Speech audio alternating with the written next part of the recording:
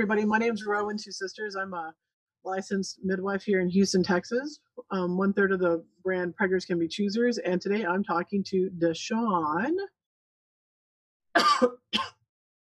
Deshawn, introduce yourself while I cough over here. Okay.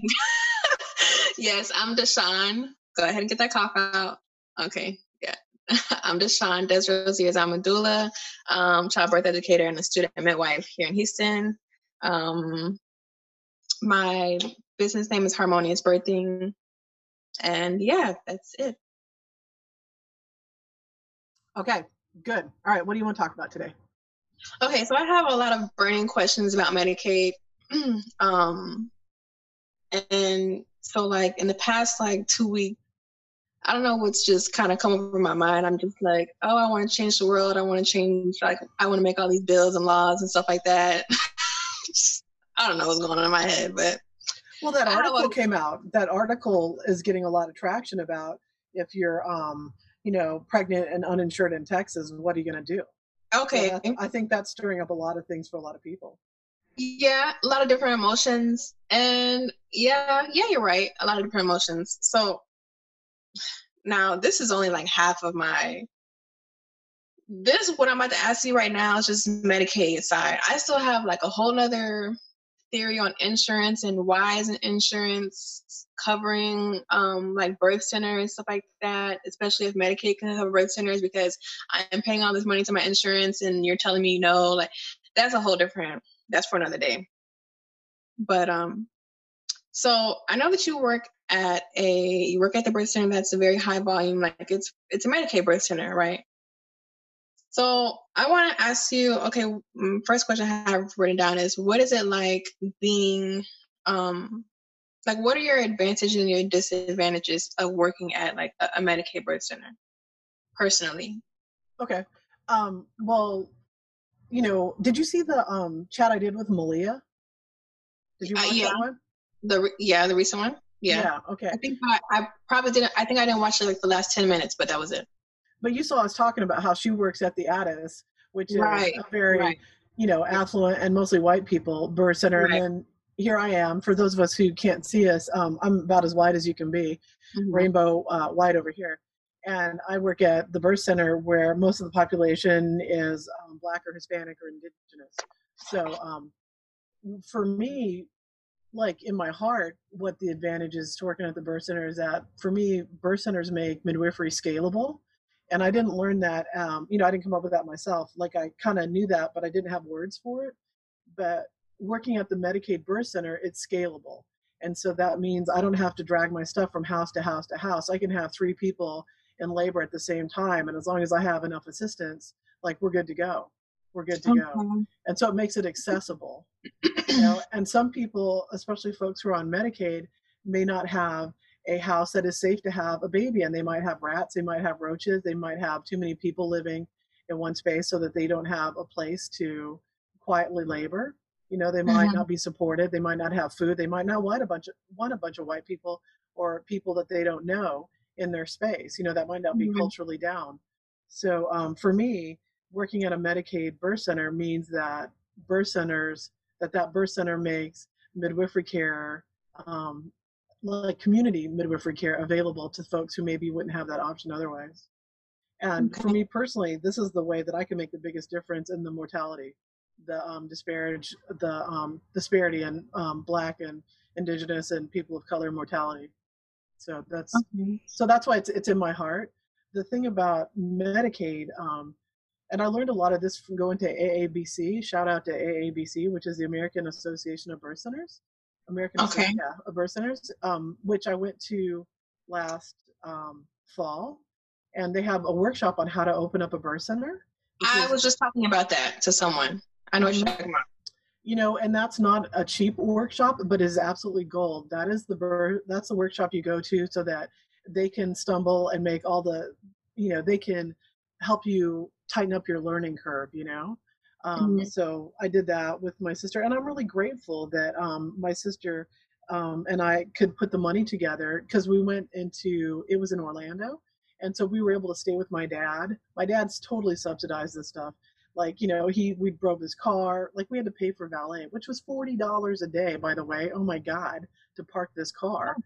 But, like my dad fed us. We stayed at his house, and because we're in the town where my dad's at. So, because it was probably the most expensive conference I've ever been to in my entire life. But it was gold, because that's how you open up a birth center, is by doing, in my opinion, this workshop and joining this organization. And when they said that having a birth center makes midwifery scalable, I was like, right on, because I don't want to be so tired that I forgot to bring something important to somebody's house because I'm doing my third birth in 3 days. I want to be able to go lay down, take a little nap, and then open up the nightstand and have all my stuff right there, because I'm in a birth center and I have a comfort and ease of working right where I know. So. Hey y'all, we're going to take a quick break and then we're going to get right back to it. Coming back from our break, but we've got more to say.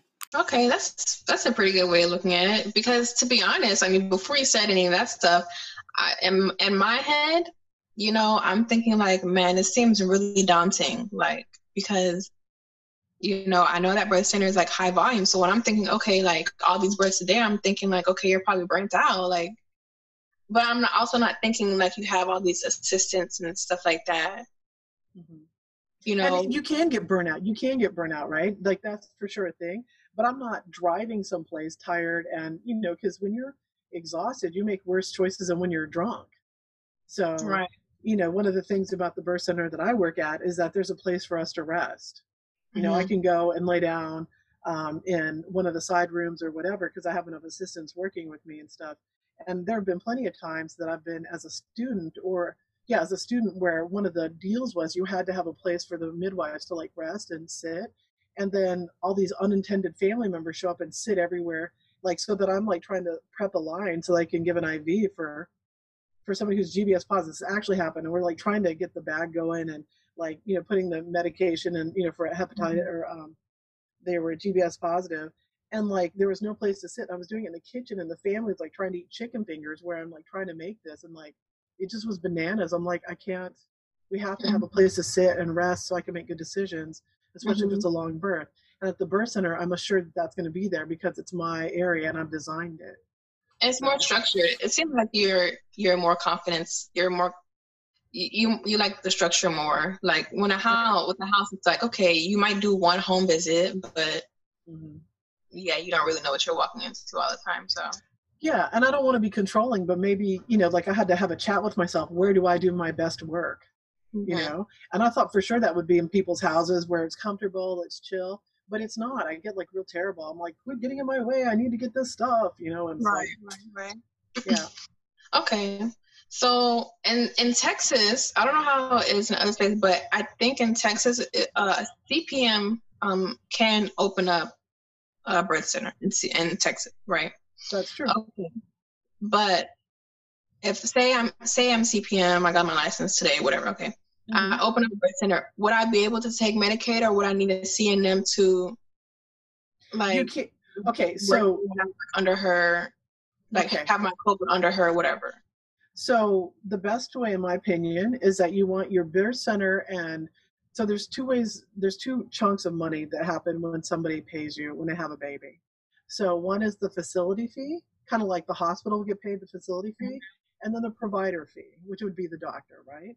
So like a lot of people when they have babies are surprised, all these different bills start coming in, one's from the anesthesiologist, one's from the hospital, right. One's from the, the person, the obstetric, the OB. So it's a good idea to have the birth center and the provider be two different businesses, because insurance companies and Medicaid like to, and Medicaid's privatized now, so like it'd be like Blue Cross or United Health or different ones, and my sister knows these a little bit better than I do, but they like to say, like, let's say that the birth center is Deshawn's birth center, right? So they'll say like, oh, we already paid Deshawn's. We're like, no, you already paid the birth center. And they're like, no, we paid Deshawn's. It says Deshawn, and that's who we paid. So they like to make things not in your favor. So if you had Deshawn's birth center and then your provider group was whatever, like having two separate names is a good idea. So I just I want you to start thinking about that. Separate providers in that birth center? Or No. So for me, like eventually I want to open up a birth center in Alpine, Texas. Okay. So I'll have the birth center of Alpine. Okay. And then the providers will be Preggers Can Be Choosers. okay. So two very different names, right? Okay. So then you can pay the facility fee. So Alpine Birth Center of Alpine would get the facility fee, and then Preggers would get paid the provider fee. And there's no ambiguity in between it. You know what I mean? Okay. That makes more sense. The other thing that I learned is that you can set up the birth center to be a not-for-profit, and then your providers can be for-profit. Okay. And there's some advantages to that. And, you know, some of that has to do with taxes and stuff. And that's also well done, well explained in that birth center workshop. Okay. But just because one is for-profit doesn't mean they both have to be for-profit. All right. That's funny because I was actually going to ask you a question about taxes and stuff like that. But I mean, I guess that's something that can just be answered, you know, down the line when I get to a point where I'm like, okay, I want to take this workshop to open up a birth center. Also, I just want to kind of correct myself because I said something really dumb when I was saying, you know, you have to work under her. Well, anyone can be a midwife. So I shouldn't have said her. I should have said them. So yeah, you guys can curse me out. Sorry. Anyways. No, you're perfect. You're perfect and you're doing great, right? Because we have an agreement that when we make a mistake, we're just like, oh, that wasn't great. But, you know, apologize and keep moving. So I appreciate you hearing that. No, and, you know, I'm trying to. So we're just trying together here. Okay. So one thing I want you to know, though, is some people have you know, like it's an 80-page application to get in with different Medicaids. So that's in the state of Texas. So Medicaid does not make it easy for you to take Medicaid, which is why some of the other birth centers in town, they'll only have 1 or 2 Medicaid patients a month, but they're not really billing Medicaid. They're just like doing it pro bono and not telling the Medicaid person that this is what's happening. So I know of 2 birth centers who do it that way. Another birth center, not the one that I work at, she has her facility fee is, you know, Medicaid will pay the birth center, but it won't pay the provider. So then the person who's birthing pays the provider fee, and then they bill the birth center fee, gets the facility fee. So that actually is covered by Medicaid. Okay. Okay. So here's another issue I have. Okay. Besides, that was another thing I was going to bring up is the ridiculously long application. Well, I read an article not too long ago about like basically midwives having to like chase Medicaid to get their payment. I'm not sure if that's still a thing. I read this like months ago, so I'm not really sure if that's still a thing.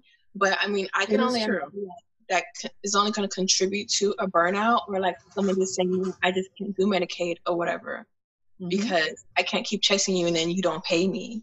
The birth center I worked at almost went under because of that reason. Like one of the Medicaid stopped paying, and it was a tune of a couple $1 million. And the birth center almost went under. And it was just like they decided that there was like something that was wrong that we had done or that North Houston had done to not get their billing right. And they went around and around and around. And then finally they realized it was their mistake and then back paid money that they'd been withholding for like, I don't know, 9 months or a year. And it almost sank the birth center. So this happens quite a bit. It does. And I wanted to lap back around to the CNM question real quick. You don't have to be a CNM, but if having, you know, when you set up agreements with Medicaid, having a CNM that works at your birth center so you can set stuff up under the CNM rate of reimbursement, because it's higher for a CNM than it is a CPM. So you want to set all your agreements up initially with a CNM. And like, so, you know, you can be a CPM and own a birth center, just hire a CNM. Okay. You know? Because you don't have to, like, this is, you know, do you know Cleo? You know Cleopatra, right? Yeah. Cleopatra? Yeah. So that's one thing we talked about. It's like, dude, you don't have to be the person. You can be the owner, and you don't have to be a midwife. You can be like just a community member. Like there's doulas who own birth centers. There's photographers. Oh, wow. I did not know that. Yeah. One person wanted a birth center and there was no birth center. So she opened one and hired midwives. And then had a boutique. So just think about that. Because I told Cleo, I was like, you don't have to be a midwife. And then where she's going, you do have to be a midwife. So for Texas, though, you don't. You don't. So you can, you know, you can be like, because think about like, you know, there's a provider. Just because I'm a great midwife doesn't mean that I'm a great birth center manager. Like just because I'm a doctor doesn't mean I can run a hospital. So there's different layers of everybody. So people, like, I have a friend, Jessica Gonzalez, who wants to go off call. She hates being on call. It's not for her. I understand. I was like, so just run the birth center. Be the admin person, be the doula that can hop in at the last minute if we need it. But somebody who understands birth very well and has a head for business is a great candidate for owning a birth center, because owning a birth center is an entrepreneurial effort. Right. And every midwife is not, just like you were saying, every midwife is not like, just because I'm a midwife doesn't mean I'm like this great business person. I'm not a business person. Like, I just want to do births. I want to help people have their kids, whatever. Like, I don't want to own a whole business kind of thing. So, okay. Now, my question, just kind of tracing back to the Medicaid thing,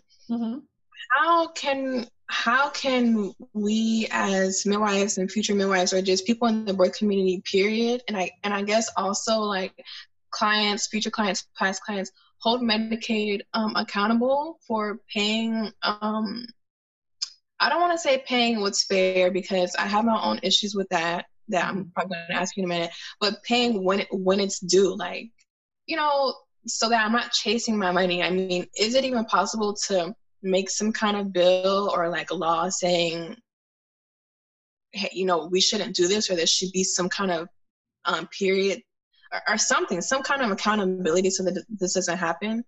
Okay. So, well, the squeaky wheel always gets the grease, right? So the more you bitch, the more stuff happens, right? But AABC has a research arm. Okay, so this is why it's good to belong to these organizations like MANA or like whatever. What is it? NACPM. Some of these different organizations that do research. Well, AABC has a research study that showed money invested into birth centers, how much money is saved for Medicaid. Medicaid? Yeah, Medicaid. It showed, are we saying, yeah, we've been saying Medicaid this whole time, right? Not Medicare. I always get those confused. Medicaid. Okay. Like, I know which one I'm supposed to be talking about, but so AABC did a fabulous study. And I'm always like, so do people at Medicaid don't have a calculator because they can't see for every, $10,000 they're investing in a birth center, that they're saving millions of dollars in unnecessary surgical births and medical waste? So I think every time you go to like, as a midwife, when you're setting up your agreements, you always like send these studies also. So, because typically you'll have one person that like helps you get your it's like setting up a contract, a Medicaid contract. So you make sure you send these research things and like just keep, developing the best relationship you can with them. And then know after 15 minutes, after having a really good relationship with them, they're going to get hired or fired or, get a different job or something, So you're always going to be advocating. But that's one of the things is utilizing these research studies that show what a good investment birth centers are. Okay, right. And you as the consumer, when you want, because you can see who's getting paid and who's not, you can call and bitch and say like, my provider needs to get paid. So when the consumer is, a squeaky wheel too, that helps. Right. Okay. That's a good point. So, the second thing is, how do you personally feel about the payout for Medicaid providers, like Medicaid midwifery providers? Well, I'm real clear that if I spent every time, all the energy I'm putting into being a birth center midwife, if I put that into being a home birth midwife, I'd be in six figures right now. At 1 year out, because it's almost a year since I got my license, I'd be in six figures. But instead, like I'm not even remotely close to that. And the birth center that I was working at was, went down quite a bit in volume, and it's slowly picking back up. And I have to do things that I would never, ever consider doing otherwise. Like one of the things I'm doing is going to pregnancy crisis centers, which are the places that pretend like they're Planned Parenthood and like try and convince people not to, abort their babies and like give you all this misinformation and like, like it's all calculated to confuse somebody who's not used to birth. And so I'm going into these places saying, hi, I work at this birth center. And, if you've got people who are on Medicaid and need to have a baby and, who want to have a baby and would, if they consider a midwife, I'm here to take care of them. And part of me feels like I'm sticking my hand in a fan doing that, because I'm very pro, whatever you want to do, like I'm here to just support. But if somebody's already pregnant and they've been, kind of either coerced into staying pregnant or they're too late to terminate and, I'm not going to leave them hanging. So sometimes I find myself like, oh shit, what's going on? Do I even know myself anymore by going to these places? But what I'm clear is that I'm trying to get services to the people. Right. You know? Okay. So yeah, could I be making a lot more money? Oh yeah. Being a home birth midwife or working at a birth center and like fucking making, oh, sorry, there's my mouth. Like just making so much cash. Right. Yes, of course I could. But that's not what I'm here. That's not who I'm here to serve. Right. Okay. You know? Well, my struggle with that is like, okay, at first, like a few days ago, I was like, man, when I was figuring out like the payout, I was like, man, that's like nothing. Like say I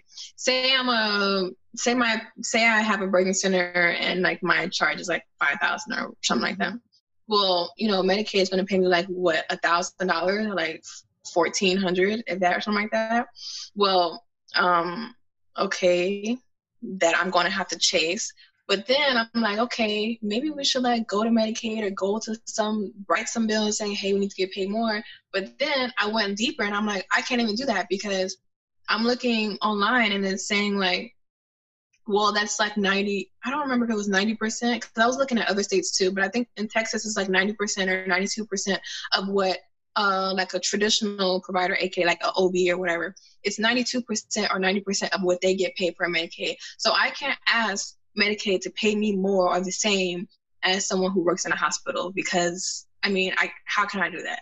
You know what I mean? And then I'm reading on the website and it's like this letter, this very well written professional letter. I wish I would like screenshot it so I can like read it right now. But in a professional way, it was basically saying, stop coming to Medicaid with these issues. Like, don't ask us to keep helping you with this home birth, this birthing center stuff, because we already paid for like over half of all the births in America and all this stuff. And I'm just like, man, like, what do you do? Like, you know what? We're going to show up anyway. We're going to show up anyway, and we're going to show them the research where you want to be helping us because we're ultimately saving you millions of dollars. And you need to be paying your midwives, you know, and we're saving you millions of dollars not because you're paying midwives less, but because we keep low risk birth for the most part, low risk. Okay. So we're going to show up anyway, and I call that hope punk, and I didn't come up with that, but that's kind of like, did you ever see that movie Tank Girl? No.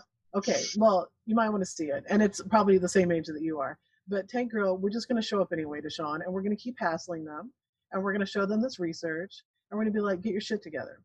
And the other thing is when you come up with your birth center, like things that you can be doing right now as a student midwife is tracking all your lactation hours so that when you have a birth center, you can offer, because Medicaid will pay for, you know, nursing support and breastfeeding support. You can have groups.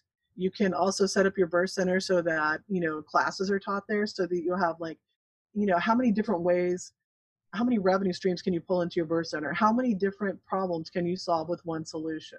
Mm-hmm. And that's what birth centers do. They create community. They're, you know, places for you to have your classes. They're places for people to connect. It's places where, especially people of color can see each other, that it's not just for white people having home births, you know, like there's all these different things. So that even like, you know, reduces the stigma of trauma and birth. So there's all these different ways that you look to monetize your birth center, right? Okay. Like one of the things I'm doing, like even with us talking about this right now, and me putting this out on YouTube, is that I want this to be available to as many people as possible. And I need the views and I need to monetize, right? So I'm like long range planning my birth center right now. And because I think you're uniquely situated because, you know, no matter what, except for with my queer people, you know, people are going to read me as like colonialism or white savior or whatever, you know, and part of my thing right now, right, is because I'm gay and I want people to, who are also queer to have like a queer friendly provider. So, and I think you being beautiful and Black and well-spoken, like that's a way for you to serve your community, you know? So, Rowan. One thing I wanted to say too is that, you know, the JJ Way, have we talked about that? Yeah. Sam? Yes. Yeah, we did. When I first asked you about all this, yeah. So for prenatal care, you know, for the JJ Way, I think prenatal visits are maybe you get paid $10 a visit or something really terrible. But you know what? If I can do a 15-minute prenatal visit and get paid $10, I'm down. Right. I guess it doesn't have to be an hour. Like, especially if you're serving so many people, at least you're not like at least they're not walking into their OB's office and it's like, here, let me take your vitals. Okay, go home. Like, Yeah. I'm not answering. You know, you can still have, I guess you could, if you're a community person and you're a person that really wants to serve, then, you know, whether you have an hour or 20 minutes, I think you could make it work. For sure, right? And so think about this too. Like when some folks are on Medicaid, they don't have time to hang out for an hour talking to their midwife. They got to go back to work. They got to catch the bus. They got to do whatever. So with Jenny Joseph, what she's taught me, and also what we do at the birth center, is like we have a medical assistant who does your labs, who does your blood pressure, who talks to you about that, and then I see them more like a doctor. I get a chart and I walk in and I talk to them, and I talk about things that I need to talk about. But it's a much quicker visit. It's maybe 15, 20 minutes. And I take longer than I'm supposed to. Like I hear, they're at the door, like hassling me. So it doesn't have to be that long. And also in the Medicaid model, kind of in the model that we're used to seeing with the home birth, you're kind of like best friends with your midwife, like it's a real intimate thing. And it's not quite that intimate with at the birth center patients. They know that they advocate for them. They know that I'm down. The first thing I always ask is, what do you need to know about me so you can feel comfortable with me as your provider? But the birth center is selling the midwifery model of care and not that your midwife is your best friend. And sometimes that gets confusing for people because like one person said, well, you're not sitting in the room hanging out with me. And I'm like, no, because I've got, charts that I'm doing. It's more like, it's a little bit more medicalized, right? But that's what I've got to do to get money in the door, because I can't sit with you for 12 hours because I've got 3 more people coming in and I'm trying to do all this. So I'm offering you the midwifery model of care, but I'm not your grandma sitting in the corner like some midwives are, and that does get confusing for people sometimes, especially when doulas are in. They're like, God, you're so cold, you're so whatever, you're not in here, you're not doing. I'm like, it's a different model of care, and I'm so sorry, but I can't make up the difference in what Medicaid doesn't pay me by being your best friend for you and the other 50 women I'm trying to serve in the next 6 weeks.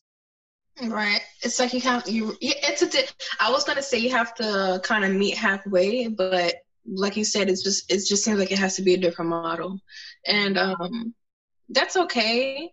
It's okay because it's not like, look, I'm a person that's very biased to hospitals, of course. Like, okay, yeah, hospitals are there. Like, okay, people need them.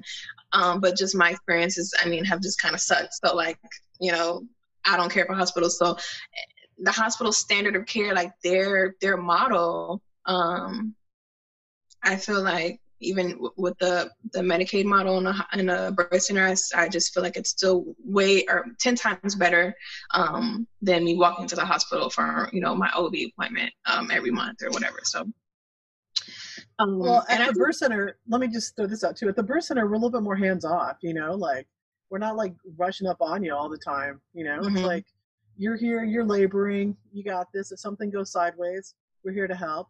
But mostly we're like hands off and letting you do the thing. And, you're not supposed to come to the birth center until you're in active labor at 6 centimeters, which is a little bit different from, the good active labor, which is different from also from home birth. So, like it's more, I don't know, you would never be pissed at your doctor for not sitting in there while you're laboring for 12 hours. You know what I mean? Like, I don't know. I just wanted to say that out there. Yeah, no, it makes sense. It's different. So someone shouldn't go into it thinking it's going to be like, oh, my home birth midwife that I'm paying out of pocket type of thing. I think that's where confusion should end. I feel like, that makes sense.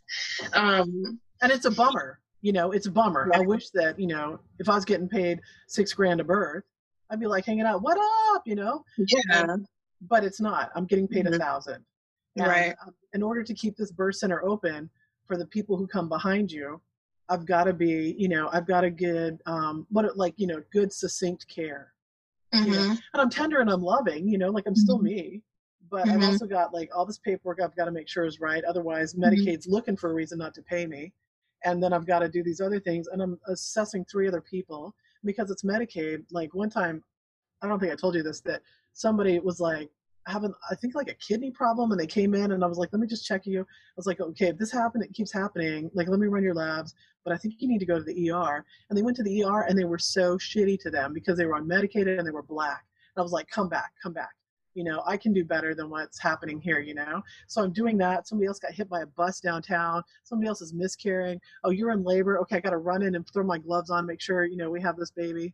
I was worried about her because her tailbone was crooked up like this. So I delivered the baby on the oblique, got the baby, and she's like holding that sweet baby and stuff. And it was so sweet and tender. And she had a daughter who was autistic. I was like, so then we cut the cord after stops pulsing. We don't do a lot of delayed cord clamping, like 4 or 5 minutes. But then we get them out of the tub, so it's a little bit more faster than at a home birth. And so I told the dad, get your shirt off so I can hand you the baby skin to skin. And I turned around and his 7-year-old autistic daughter had taken her shirt off too in solidarity. And they were like, oh my God. And I was like, it's fine. So then I get them done. I deliver the placenta, her vitals are good. This is taking me 45 minutes. Okay, then the assistant is there hanging out with them, making sure that everything stays good while I run down the hallway here. This woman who's throwing up with pain and this other person who's it's like that. So this is what I've got going on. Yeah. And so I'm happy in there with you every minute or whatever. So right. But still being tender and sweet and having a positive birth experience. Right. And a safe and good birth experience, but not the there's no herbal bath here. Yeah. And at the end of the day, you still have to make a living. You can't just be a midwife for free. As much as I'm sure people would love to do that, but that's how you get burnt out, and it's just not feasible. Would you just go be a cop for free, just because you want to serve your community, quote unquote? No. I definitely know midwives who don't get paid. Yeah.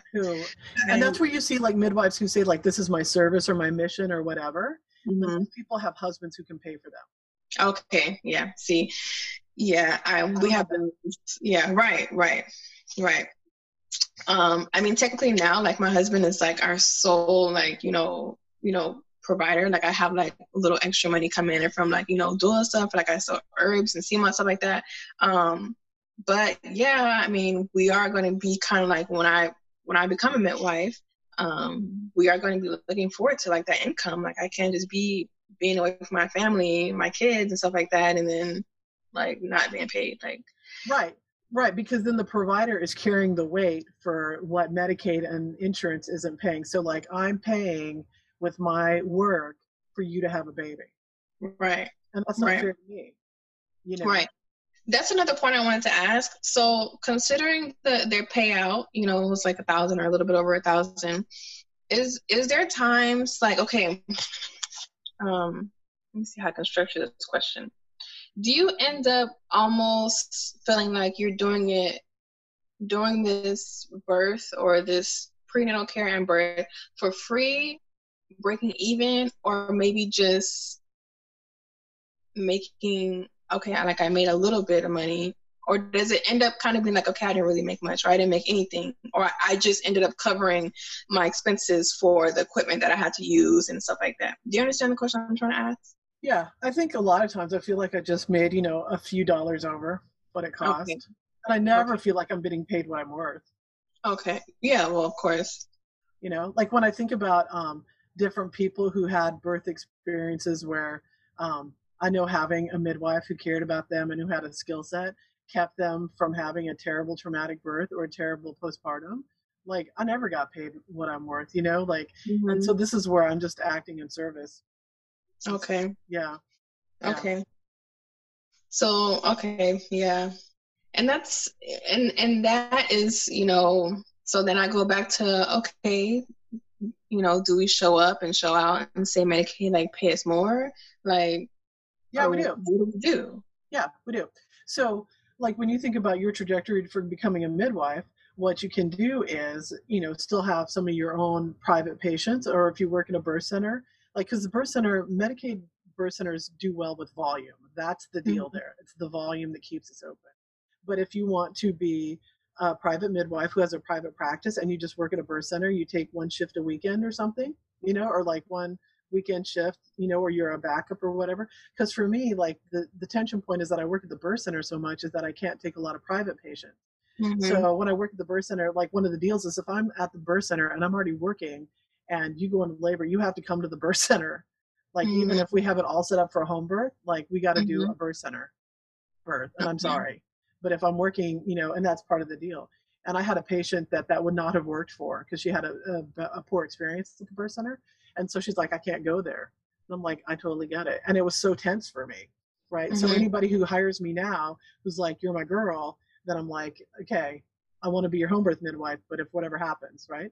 And then I've also had people who wanted to hire me, but like, I don't take insurance, for private births. And then, so they'll go to the birth center. And then they'll say, well, I really want you to be my midwife. And I was like, well, hopefully I can be. But when you go to North Houston, you're purchasing the birth center model of care. And so it's either going to be me or Kathy, and if I can come, I will. But if it's Kathy's weekend and I'm busy doing something, then I can't. Right. Okay. Let me see what other questions I have. Okay.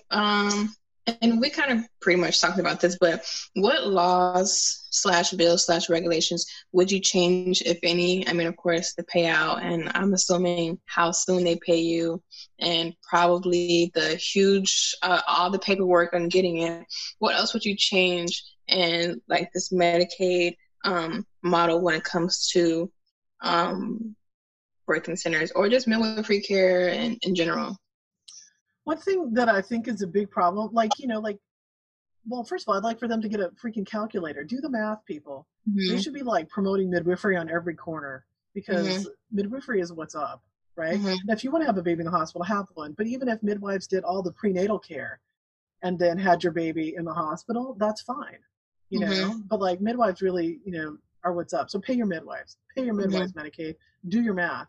But the other thing is there's something called the Lactation Foundation. Do you know about that? No, I write it down. Lactation Foundation, I think, like, you can get WIC if you're pregnant. It doesn't matter if you're like, Joel Osteen's wife or if you're, like homeless. It doesn't matter. You can get WIC. And then with WIC, you can get the Lactation Foundation, which you can show up at the Lactation Foundation anyway. They're not going to turn you away. But it's breastfeeding help. And so I wish that more people knew about the Lactation Foundation and WIC, that everybody used that. And that's a service, it's Medicaid. I think that, that's how it's affiliated. But I wish that for the cool services that Medicaid had, that more people knew about it. Because if you want to breastfeed your baby for, 6 minutes, 6 weeks, or 6 months, or 6 years, I don't care. But that, for those people who want to do that, that's a huge resource as opposed to having an IBCLC come out. Maybe you can't afford that, or maybe you don't feel comfortable having somebody in your home. Right. And if you qualify for Medicaid, then because I applied for WIC, but if you qualify for Medicaid, then you automatically get WIC or something like that. Like you don't have to go through all these loops and holes and stuff like that. Oh, okay. That's what I would like. Also, I would like at my birth center to have somebody who files people for WIC for people. Okay. Or for WIC and Medicaid, like I would like a designated rep to come in and fast track people so they could get their Medicaids, because I could get people in the door quicker to get their primary prenatal visits going, so I could get, good prenatal care in that good first trimester. Okay. And would you personally have to pay that person, or how would that work with you bringing someone to? I would happily pay an admin person to do that stuff, because the faster I could get people in getting their WIC and stuff, then the faster I could get, more payment, more it's like authorized, like it would streamline a lot of stuff. So yeah, I could pay somebody, like if I had a front desk person and, I paid them for 2 hours of their day was like WIC related stuff and with patients, heck yeah. Okay. Yeah, I would totally do that. Because the end is going to justify the means, like how I'm doing it. Yeah. Right. Okay.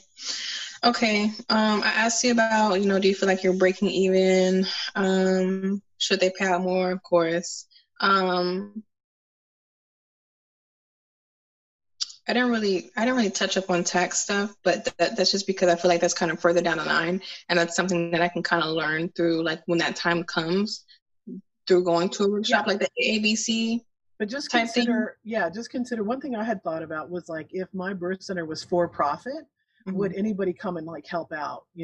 Like, would they help me, like, wash the mini blinds, or like whatever, get new toys or whatever? And what I found is that when you become a midwife, people show up to help you no matter what. Okay. People, like, when I was going to school, one of my friends, she still does this. She like pays for my pedicures every 3 weeks. We go to lunch and pedicures at least once a month. So like like that's her job, is to take care of my toes. And then one of my other friends paid for my YMCA membership for a year while I was a student. So That's good. now, That's great. yeah, and so now It's that great to have that community, and that keeps you sustainable too. right, right. Mm. And these are people who had the money to do it, right? And they weren't especially interested in having more babies.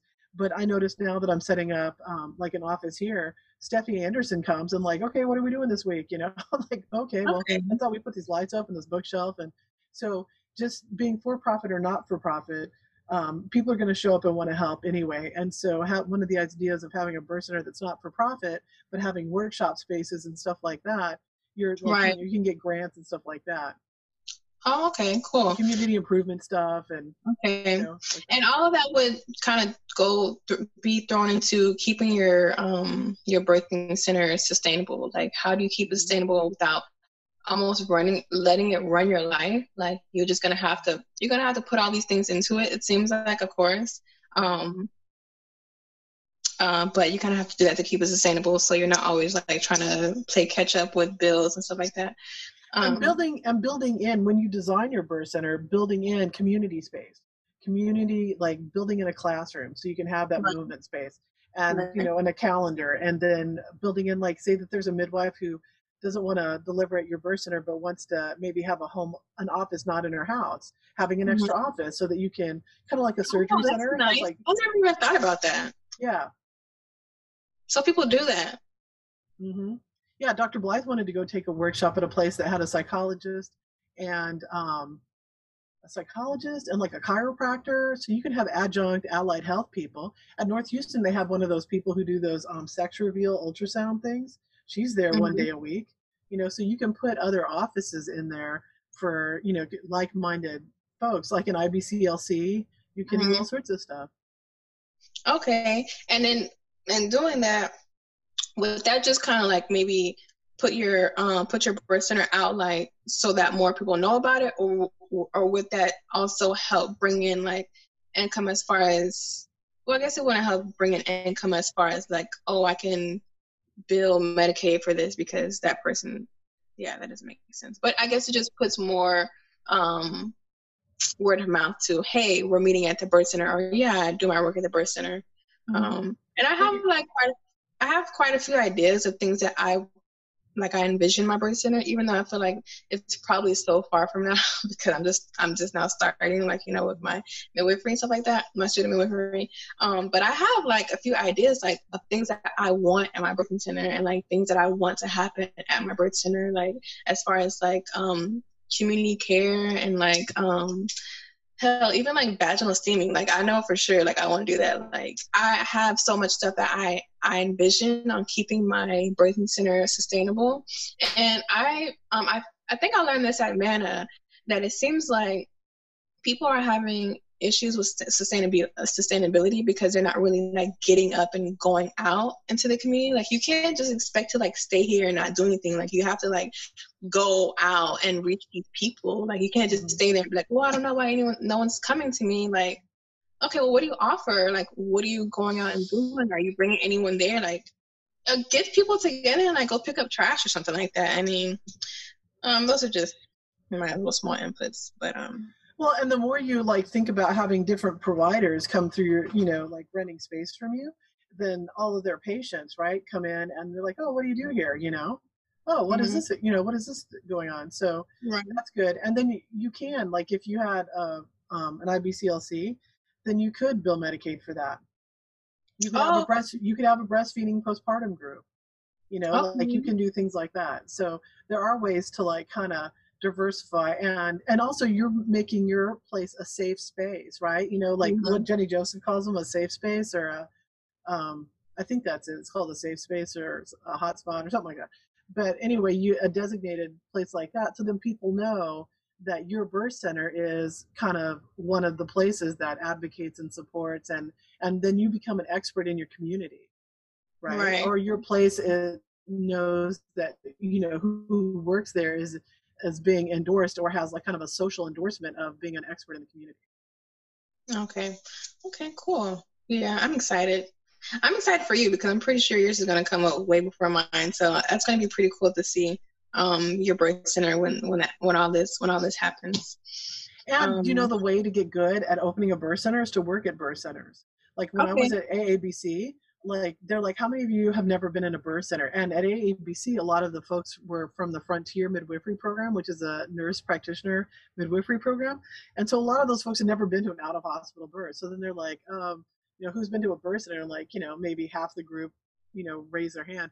And how many people have worked at a birth center? And then, you know, like, I don't know, 10. And then how many people have worked at more than one birth center? And then it was me. And then, you know, and they're like, well, how many birth centers have you worked at? And I was like, oh, well, I've worked at Bay Area. And then I've worked at Birth Center of Beaumont. And then I work at North Houston Birth Center. And then I helped deliver at West Houston Birth Center. And then Jackie's Midwife in the Heights. And then, and then I helped Afua have, you know, at the birthing place. So that's 6 places that I've delivered babies at, you know. And I'm like, go me, you know. So, and I wouldn't have known that North Houston Birth Center was a good fit for me if I hadn't like done it as a student, you know. So maybe that's part of your thing is like, okay, I'm going to get my license and then I'm going to work at a birth center for some, you know, I'm going to find a birth center to hire me for my first year so that I can get good experience and see how all that goes. Okay, I'm looking forward to that. I really am. I'm excited. Okay, I think that's all I just have, one last question. The process of getting paid. Okay, we kind of talked about, you mentioned something about getting paid for each visit. Okay, say I have a client that transfers. Okay, so is Medicaid only going to pay me what, like one, like the that one fee and then pay the hospital the other fee, or would Medicaid not pay me at all, or how would that work? Well, a lot of times they do that thing. Just not to come for their birth and just use me only for prenatal and then just didn't show up for birth, and then how would that go? Yeah. So there is, like, if you don't deliver, I think they don't pay the full fee for the facility fee. But if you can say that, you know, they were here for X amount of hours, then you do get paid. It's a very small payment. But I think we should encourage people to use midwives for just their prenatal care and their postpartum care and then have their baby in the hospital. As long as we know that up front, it's not a bait and switch, that's okay. Because if you do your numbers and you're like, okay, let's say that I'm actively seeing, let's say that I've got like 40 people due in the month of December, okay? But I know that half of those are just going to deliver in hospital and half of those are planning to come to the birth center, then I'm not putting that in my budget for that $20,000. You know what I mean? I just know that I'm doing it as part of the prenatal care. That's fine. I make sure that they have access to their records. There's something called Jenny Joseph made called a passport that has their GBS status, you know, that has their blood pressures, it has, you know, all their kind of labs and stuff. And they take that in with them when they go into the hospital, and that has all their pertinent info. And then we can, you know, fax their records over. And we know that we're still affecting the maternal morbidity and mortality rate without delivering their baby. And that's fine because we're here to help. Right. And then that's like, you know, maybe it's only an extra $700 that I made from that patient, or maybe it's like less, $500 or something, doing all their prenatals and some of their labs and stuff and their postpartum, but that's okay. I'll take it. And at least, you know, like I was part of the service and I'm part of helping that family, and that's fine. So I think as long as we know ahead of time, or maybe somebody wants to birth unassisted, okay, that's fine. Let me, you know, make sure that you've gotten good prenatal care for me, and we were able to bill Medicaid and do your labs and Medicaid and that type of stuff. So I think as long as we don't feel bitter because like we were dependent on that money, we knew all along that they weren't going to deliver with us, we were just doing their care, that's fine. You know, like, all right, whatever. Okay, yeah, that makes sense. Okay, I think, that's all the questions that I have written down here, Ron. So, all right. I think my biggest advice to you, babe, is just start thinking all the different ways that you can bring revenue to your birth center, and how many problems can you solve with one solution? Okay. Because that's when the money is made, when you have an innovative solution to a lot of different problems, and it's one solution. You know, the solution is I'm creating a safe space. I'm creating this. You know, like your solution, how many problems is your solution solving? Right. Okay. I'll write that down. Thanks, Ron. I think what I'm actually going to get off this call, I think what I'm going to do is, of course, like write down everything that I envision in my birth center, but envision all these solutions or all these things I can put under like one solution. You know what I'm saying? Like, how can my birth center fix all these things? And then you know what kind of people to pull to you, right? What kind of solution-based person, you know, like these are the people. And when you find an older midwife that doesn't want to get up anymore in the middle of the night, but you know she knows all the ins and outs, and she's a Virgo and she's uptight as shit about money, that's your girl. That's who you want to manage your birth center, you know? Okay. You know, like, then this is where we see people who don't want to be in the provider role anymore, but have lots of information or background. You know? And where's that CNM that you can, like for me with Kathy, like I'm going to start doing a lot more of the heavy lifting for her. You know, she's 72 years old. But I still want her to like look over my charts, you know, whatever. And there's a good synergy there. And we get along well. So, yeah, and it's good that you're documenting everything. Make your list, document all your stuff. Yeah. Thanks, Ron. You're awesome. And that's it for us for right now. I did want to say that I'm so appreciative of these dialogues that I have with Deshawn, because learning and talking with her helps me integrate it in a way that I can teach and support her and help grow her ideas and also grow my own self and my own ideas. I have a commitment that every midwife that wants to become a midwife, every person who wants to become a midwife, I'm here to help. So that's why I'm documenting these conversations with Deshawn and sharing them with the general public who maybe are thinking, oh, do I want to be a midwife? Do I want to be a birth center owner? How does Medicaid reimbursement work? All these types of questions. If you've enjoyed the content today, please consider becoming a subscriber and supporting us at 99 cents a month. That's super helpful and helps us keep the wheels on the road. Thanks again for listening, and whatever I can do to help you, you just let me know. Thank you. Oh, thank you.